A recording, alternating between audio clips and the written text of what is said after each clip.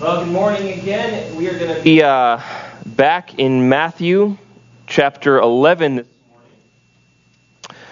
morning. Finishing up, maybe, what we began last week. Now, today, thanks, Tom. Today we're going to be looking at, scooch this back a little bit, because otherwise I'm going to kick it. No kicking the props. Today we're going to be talking about this idea that Jesus presents, and it's this idea of revelation. Not revelation as in the book of, although perhaps this message and this idea will help us understand that a little better, but this idea of how things are made known to us as believers. Before I talk too much, let's read our passage. We're going to begin, this is Matthew chapter 11, we're going to start at verse 25. At that time, Jesus declared, "I thank you, Father, Lord of heaven and earth, that you have hidden these things from the wise and understanding and revealed them to little children. Yes, Father, for such was your gracious will. All things have been handed over to me by my Father, and no one knows the Son except the Father, and no one knows the Father except the Son, and anyone to whom the Son chooses to reveal him." Now, our passage continues, but we're going to stop there for right now. So we have this passage. Jesus has been teaching. Again, we were earlier in Matthew chapter 11 last week, talking about the children in the marketplace. Jesus, as you probably know, he often and almost, it's even more than often, he spoke in parables, he spoke in metaphors, and there's a lot of reasons for that. But one of the reasons is that he spoke in such a way that those who listened had to rely on something outside of themselves. He spoke in such a way that only those who were seeking truly after him and after his Father could understand and would be able to understand. And even the disciples at times didn't understand the things that Jesus was saying at first, but later on they did. The question, of course, then being, well, how did they understand later? Or how is it that some people understood him so clearly and others had no idea? And I believe that Jesus gives us not just a clue, but a concise and full explanation of that in this passage. So what we have is, we start in verse 25. It says, "At that time, Jesus declared." Now, what we need to understand about this, and I went on a hour and a half rabbit hole of analysis and study and different things that took me all over the place, and we won't get into it now, but if you want to know the background for this, I'd be happy to share it with you. There's a little bit of disagreement about that first phrase, essentially about how much we're supposed to apply this teaching to the passage before it. The general consensus, at least from my understanding and my study, is that this passage is to be viewed more generally. It is not only talking about the teachings that came before it, that Jesus is here speaking a general analysis, an overview of his entire ministry and all of the people he comes in contact with. So Jesus is telling us through his prayer to the Father, and he's again saying, here is what is going on. He says, "I thank you, Father, Lord of heaven and earth, that you have hidden these things from the wise and understanding and revealed them to little children." Now let's stop right there, because that verse can cause us some problems, because most of the time in church today, we don't have little children up here preaching, right? Now, Emma has been begging to preach for a couple months now, and hopefully in the next couple weeks, she's going to come up and help with some scripture reading, and she's really excited about that. But for the most part, we don't allow children up here to preach.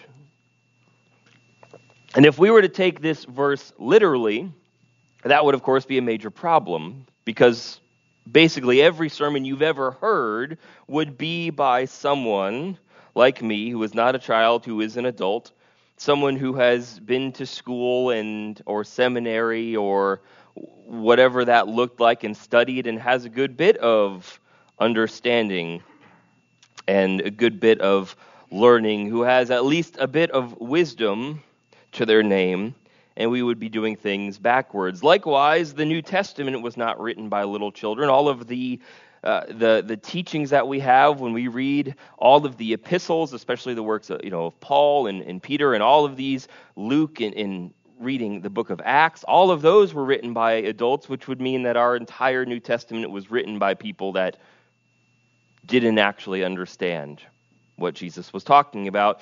So we have to understand these verses to be a bit of a metaphor. Now there's a whole other sermon in what does it mean to come to the Father as a child, and that's not the sermon for today. We may push this series out one more and add a third message on that. But today, what we need to understand is that Jesus here is speaking to the general population, about the general population and people that hear him. He's speaking about children not as in age, but in attitude and in kind of the atmosphere of their relationship with God the Father. And then he gets to this, and it's not a huge teaching, it's not a lot of words, but I believe it's very significant for us, because the language that Jesus uses when he talks about those who get it versus those who don't get it, he doesn't talk about anything that has to do with our work. He uses the word revealed, and he uses the word in opposition to it, hidden. So we have two groups, and thankfully there are only two choices in this message and in this passage. There's two groups, and in every, maybe not in our entire lives, but even in every situation in our lives, we fall into one of these two groups. That we can fall into this group that is the learned and the educated and the wise, those who are trusting in their own understanding, or we can fall into this group that comes to God as a child in humility. And to one of those groups, his word, his truth, his understanding is hidden. And to the other, it is revealed. And so I have behind me here something that is hidden. And if you go back and look at the Greek, there's nothing amazing or revolutionary or mind-blowing in the Greek. When Jesus is talking about hidden and revealed, it's a great translation. It just means covered. The literal definition of these words is covered, much like whatever is up here on stage is covered right now. And ultimately, that's what Jesus is talking about, is some things to some people have a covering over them.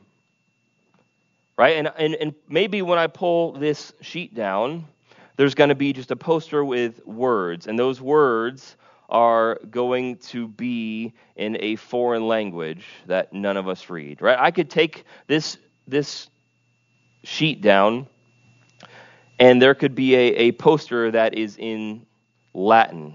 The last 30 seconds have been me trying to find a language that probably almost no one speaks. Latin was as good as I can. Does anybody speak Latin? Oh, good. We have a little bit. All right, that's fine. Mandarin, that would probably be another not as likely.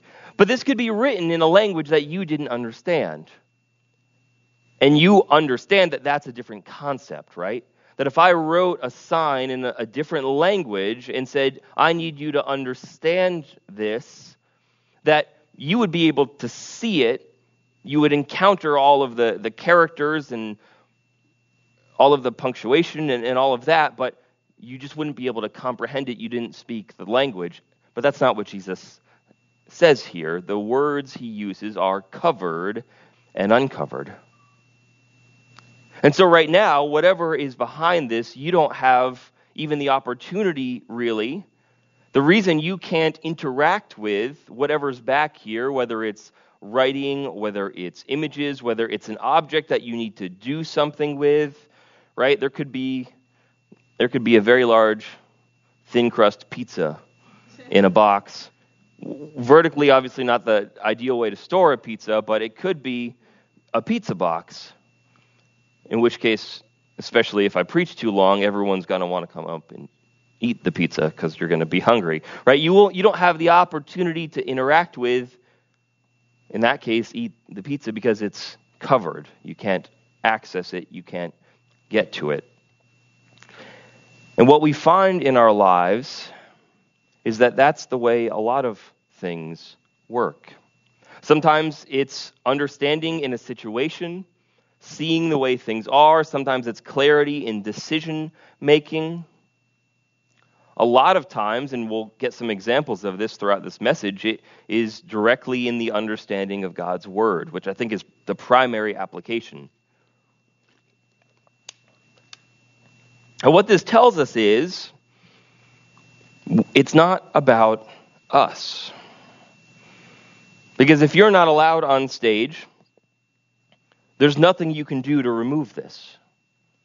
That if this was a poster written in a different language, you could pull up Google Translate on your phone and take a picture, and Google Translate would scan the images, or you could go get a dictionary of that language and start looking up the words, and out of your own power, out of your own intelligence, out of your own resource, your phone that you've purchased and carry with you, your Mandarin dictionary that I know you all keep in your back pocket. All right, that's fine. Maybe you all really do keep a Mandarin dictionary in your back pocket. Out of your own resource, you could begin to understand, to interact with. However, for you sitting here right now who are not allowed to come up here and remove the cover, I'm responsible for doing that. There's nothing that you can do but patiently wait. And that is, at least for me, exactly what happens when I study the Scripture. And ultimately, not only is this a message about the truth of God's Word, it's also a bit of a glimpse into what happens when I write my sermons. And this is the best way I can describe what happens when I am studying a passage of Scripture.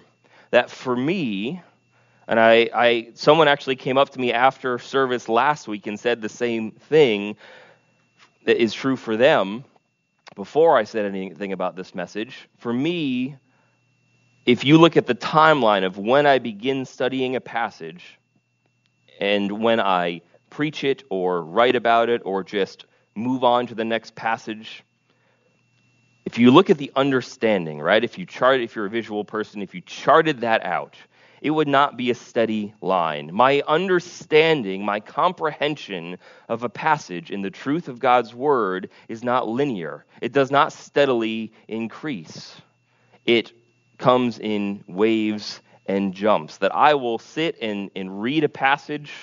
I spend more time studying the Word of God, just staring out the window, than doing anything else.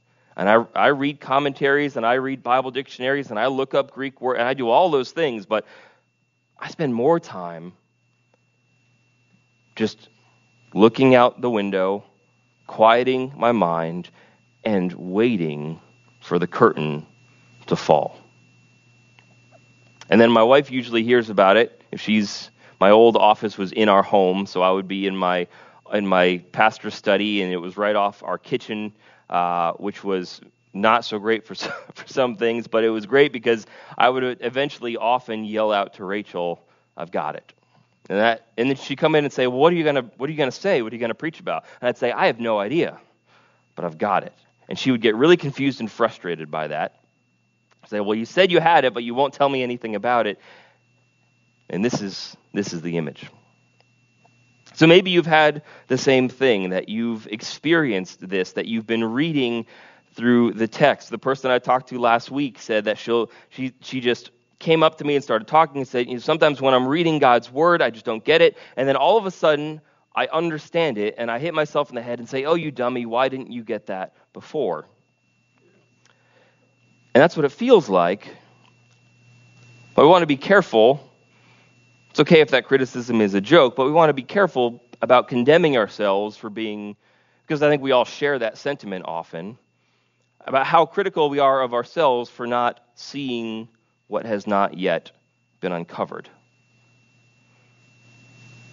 Because all those other resources are great, and I learn lots of things from commentaries and articles and other pastors and other sermons, but ultimately, the most powerful truths, and sometimes it's just the most powerful applications of what do I do with this passage, they come from this Holy Spirit-filled uncovering, the dropping of the veil that is before our eyes so that we can plainly see. This dropping of the veil, which assures us that it is not coming from us. Because if it was coming from my understanding, there would be so many more times where I just inched closer and closer and closer to meaning. And perhaps every now and then I would have the situation where I just had this aha moment, this stroke of brilliance where I figured out the answer and I knew how to apply it. But that's not the exception. It is very much the rule. And is almost always how God speaks to me. And not just in reading of the text, in many other areas as well. I don't know what to do in a situation. I don't know what to do. I don't know what to do. I have absolutely no idea. I know exactly what I meant to do in this situation. Where we get into trouble is when we get impatient and we try to start applying what is behind the curtain before we know what's behind the curtain. And so, and this is ultimately what was happening in Judaism in Jesus' day, that there was this lack of understanding, and they were applying whatever it was that they could understand about God's will and purpose and the scriptures. They were applying whatever they could about all of those teachings and laws and rules, but they really didn't get it. And so if I asked you and assigned some degree of risk to it, I don't know what that would be, but if I asked you right now to write down on a piece of paper, say, when I pull this curtain down, whatever's up here is going to be yours. If I said, Dave, when I pull this curtain down, whatever's up here is going to be yours, but you have to write down on a piece of paper exactly what you're going to do with it, and you have to prepare for that, and you have to get ready for that, and give me all of the details of what you are going to do with whatever is up here. And you have to stick to it for the rest of your life. If Dave is smart, he's going to be really hesitant to do that, right? Because he could say, I think he was onto something with that pizza idea. And it's just crazy enough to put a pizza up there sideways and he goes and he gets a fork and a knife and he's all ready to eat it, and then it's a newspaper. And I say, well, that was the deal. So all this afternoon we're all going to sit around and we're going to sit and watch Dave eat this newspaper. Right? He would be hesitant to do that. Likewise, if you said, you know what, I think it's a bath mat. It's a little pretty big for a bath mat, but it's bath mat or maybe entryway mat size. And Dave says, I think that's an entryway mat. And so I'm going to take it and I'm going to put it in my house right in front of my front door because I bet it's really nice because Pastor Eddie's got great taste. He said, I'm going to put it right in front of my front door so everybody can walk across it and see how wonderful it is every time they come into my house. And then it was the pizza. And for the rest of their lives, every time you go to the Dobson's house, you step on 5-year-old pizza.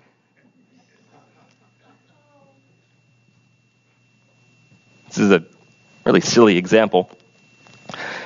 However, it demonstrates the absurdity of trying to figure out what to do with something until we actually understand what it is. So we come to God's Word, we begin to read, we begin to understand, and then we just wait. I just wait. Sometimes it doesn't take long. Sometimes it's 30 seconds. Those are great days. And sometimes it's days or weeks. But eventually what happens is a little something like this. The veil drops. I don't know if you can see that. Let me move this. Now, if I immediately were to cover this up again, I know you're all sad. Who can tell me something about what was up here? Haley? It's a painting made by Beth. It is a painting, and it was made by Beth. What else? We have any other details that anyone can remember about it?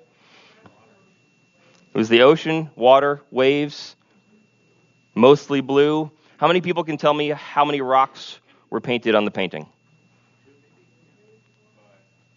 2, maybe 3, 4, or 5, or 10, or 7. So I hear 100.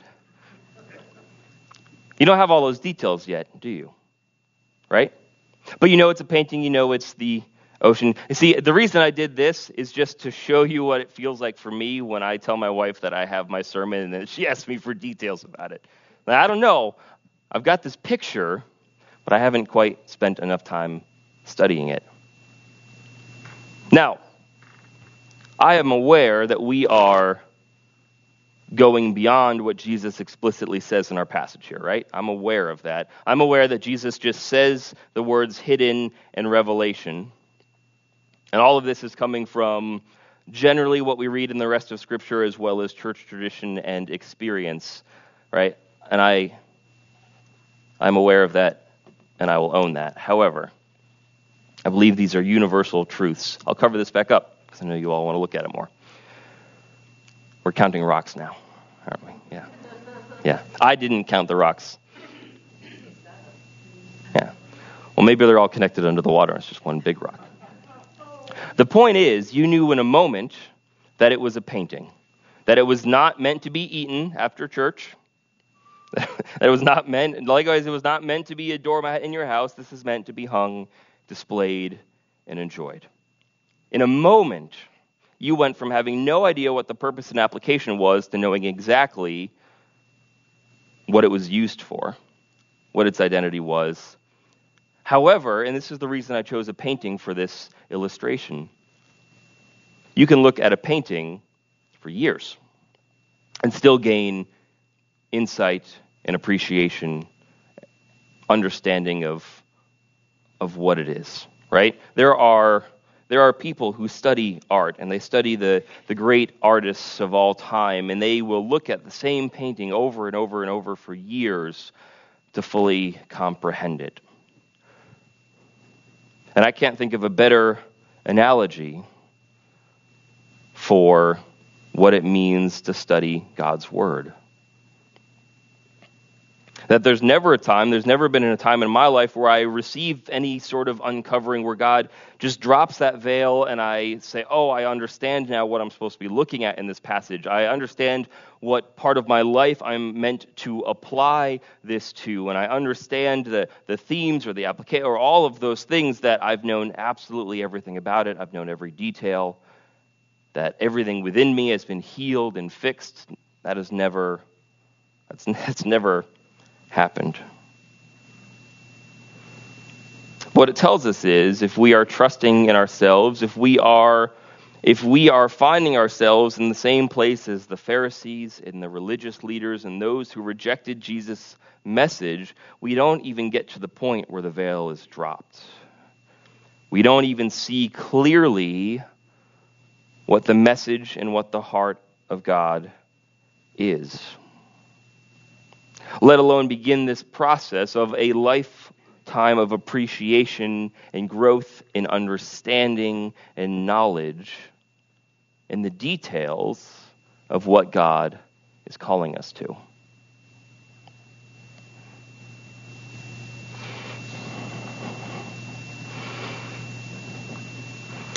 So the first application of this, the best application, I believe, is in our time in the Word. And the good news about this is that the most important aspect of Bible study. The most significant ingredient of effective Bible study is not education. It's not intelligence or IQ. It's the revelation that comes from God when we are ready and open to it. It doesn't mean that education isn't important. It doesn't mean that other resources aren't important. Those have more to do with the context. Those have a lot more to do with where you're sharing the message. If I write a sermon with one kind of okay commentary versus 10 really good commentaries, it will most likely be a better sermon, right? I will have better insights to share, better background information. But as far as God speaking to you in your life, it's not about that. Because he will use whatever tools you bring him. And as a pastor, I am responsible for continuously improving myself, investing in myself, continuously working to bring God the best tools I possibly can for him to use and work through me as I preach. That's a whole different discussion. But if I could spend $100,000 on commentaries and journals and biblical atlases. I could spend unlimited amounts of money. And if I have all of that, but I'm not open to the revelation, to the revealing, to the dropping of the curtain, I might be able to preach incredibly interesting speeches, but I may never preach a sermon again. And I'm personally pretty picky about the word sermon. I don't practice sermons. I might practice telling a story I'm going to tell in a sermon. Which I don't even usually do that. I may practice explaining an idea before a sermon, but I have never once practiced a sermon. I can't do it. Because for me, the sermon is not about I get knowledge and I give it to you. A sermon is just God speaking using my mouth and your ears. And if you don't hear it, it's not a sermon. That's just me talking. So when I was coming here, after I'd done all of my interviews and we said yes, and I came and we had the dinner on Saturday night, and I was preaching on Sunday morning, and obviously it's a very important Sunday for all of us.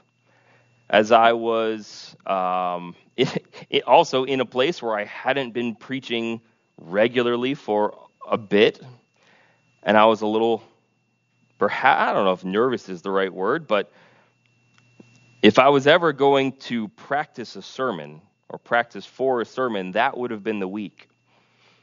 And so what we did is we called a bunch of our friends. We had them come over to our house Friday night, right? So Saturday night I was here, Sunday morning I preached here. On Friday night, we had over 5 or 6 friends of ours, and we had a church service in our house. And we had a little bit of worship, and then I preached. I wasn't practicing. I was preaching to those people in that moment. And that was the only way I could do it. Because it's not about me. It's not about my understanding or my intellect or my knowledge, or it's not about being a talented public speaker. It's not about being engaging. It's not. Those are all tools. But at the heart of it, at the heart of all of that, is just this simple concept, which is available to every single Spirit-filled believer. Every person who trusts God and opens themselves up to hearing. If you go to the Word of God saying, I'm not going to be able to understand this, if you go to the Word of God saying, I don't have a degree in theology, I haven't taken the classes, I don't have the understanding, I don't know the background. If you go to the Word of God saying, I did terribly in school generally, I can barely read, if you go saying any of those things, you're already too focused on your own gifts and abilities. You're in the same place as a pastor who stands up to preach and just shares exclusively out of his own knowledge and understanding. So come to the Word of God with whatever you have. Maybe you know 5 words in the English language, and all you have is an English Bible. And say, God, I know 5 words. 2 of them are fast food items. But reveal something to me. And maybe that person in that hypothetical scenario, one of those 3 remaining non-cheeseburger words is the word love. And they begin to be amazed by how often they see that one of 3 words they know. And they are moved. Because they didn't look at the text and say, I only know 3 words in English. How can I understand this book that people have been arguing about for millennia? They just say, God, I know 3 words. Use those to tell me a story. Use those 3 words to speak to my heart. Are you that open when you come to the text? Are you that open to receive, to watch the veil drop?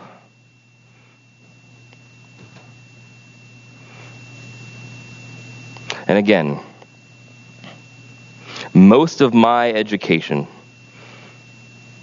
when it comes to preaching, most of my education has more to do with not saying wrong things than saying right things. It's the responsibility of the pulpit. Most of what I use my education for when it comes to preaching is in not saying the wrong things, not making those mistakes. Most of the positive things I say and do are just revelation, not from me. I stared at the book for 8 hours before I saw it. It was just a veil dropping and obedience. And that can happen in your life as well. I don't have a monopoly on biblical understanding, nor do I have any desire to. So would you be that open to God revealing His Word to you? That He drops that veil and shows you things you never thought you would see and understand. And that is where life change happens. That's where growth happens. And that's what God wants to do in all of our lives.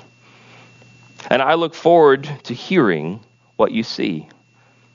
I look forward to some of you having the opportunity to share that from this platform,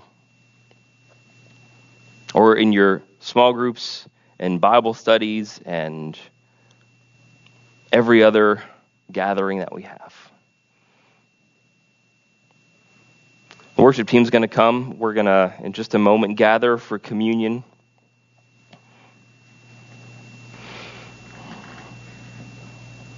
One wonderful example in the text of an image that Jesus gave the disciples that did not become clear until much later, until a covering was dropped.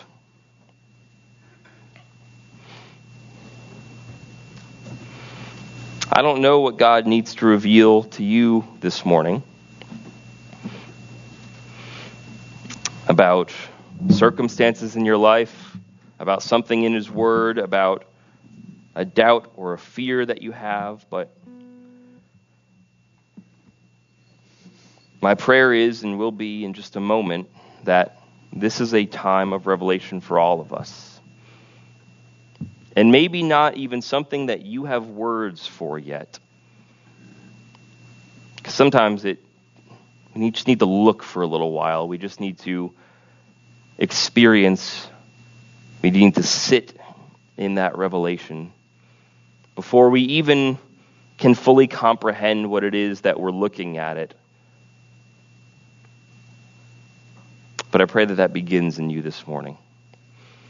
So I'm going to pray to close the message, and then I'll invite you to come and take a cup and take the bread, return to your seats, and we'll eat and drink together. Father, we are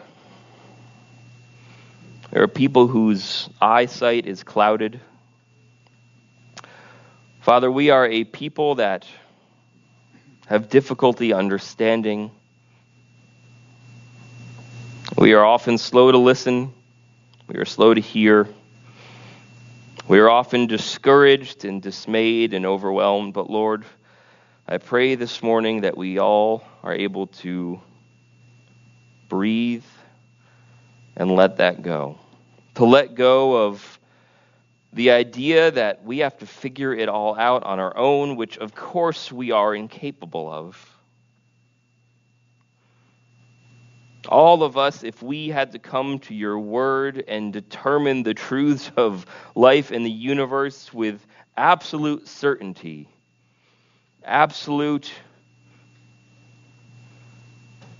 if I get this wrong, far more than a pizza on the floor. If I get this wrong, I'm going to parent wrong. If I get this wrong, I'm going to treat my spouse wrong. If I get this wrong, I'm going to treat others wrong. If I don't understand this properly, God, I'm going to falsely represent you. And under that pressure, Lord, I believe any of us would buckle. But we are not here to figure it out on our own. We are here to bring our gifts and our understanding, to lay them at your feet and say, Lord, do with these what you will and reveal yourself to us. Make plain what is hidden and what is veiled. Let us see clearly that which was hidden in your word and in the circumstances around us.